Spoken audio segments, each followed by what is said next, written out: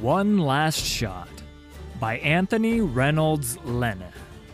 A short story from League of Legends. Read to you by Prestige Edition. Holed up in an empty bar, bleeding from a dozen wounds and surrounded by armed men who wanted him dead, Malcolm Graves had seen better days. He'd seen worse ones too, so he wasn't worried yet. Graves leaned over the smashed bar and helped himself to a bottle, sighing as he read the label. Demacian wine? That all you got? It's the most expensive bottle I have, said the innkeeper, cowering below the bar in a glittering ocean of broken glass. Graves looked around the bar and grinned. I reckon it's the only bottle you got left. The man had panic written all over him. He clearly wasn't used to being in the middle of a gunfight. This wasn't Bilgewater, where fatal brawls broke out 10 times a day.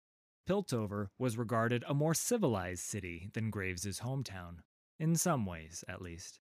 He yanked the cork free with his teeth and spat it to the floor before taking a swig. He swilled it around his mouth like he'd seen rich folks do before swallowing it.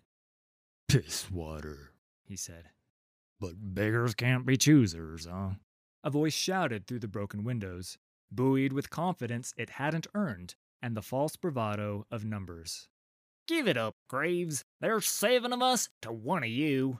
This ain't gonna end well. Damn straight it ain't, hollered Graves in return. If you want to walk away from this, you best go fetch more men.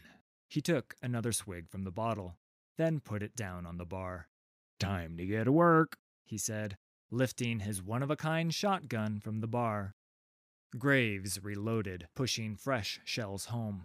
The weapon snapped together with a satisfyingly lethal sound, loud enough to carry to the men outside. Anyone who knew him would know that sound and what it meant. The outlaw slid off the bar stool and made his way to the door, glass crunching beneath his boot heels. He stooped to glance through a cracked window. 4 men crouched behind makeshift cover, 2 on the upper floor of a fancy workshop, another 2 in shadowed doorways to either side. All held crossbows or muskets at the ready. We tracked you halfway across the world, you son of a bitch, shouted the same voice. Bounty didn't say nothing about you being alive or dead. Walk out now with that cannon of yours held high, and there don't need to be no more bloodshed. Oh, I'm coming out, shouted Graves. Don't you worry none about that. He drew a silver serpent from his pocket and flipped it onto the bar, where it spun through a pool of spilled rum before landing heads up. A trembling hand reached up to take it. Graves grinned. That's for the door, he said.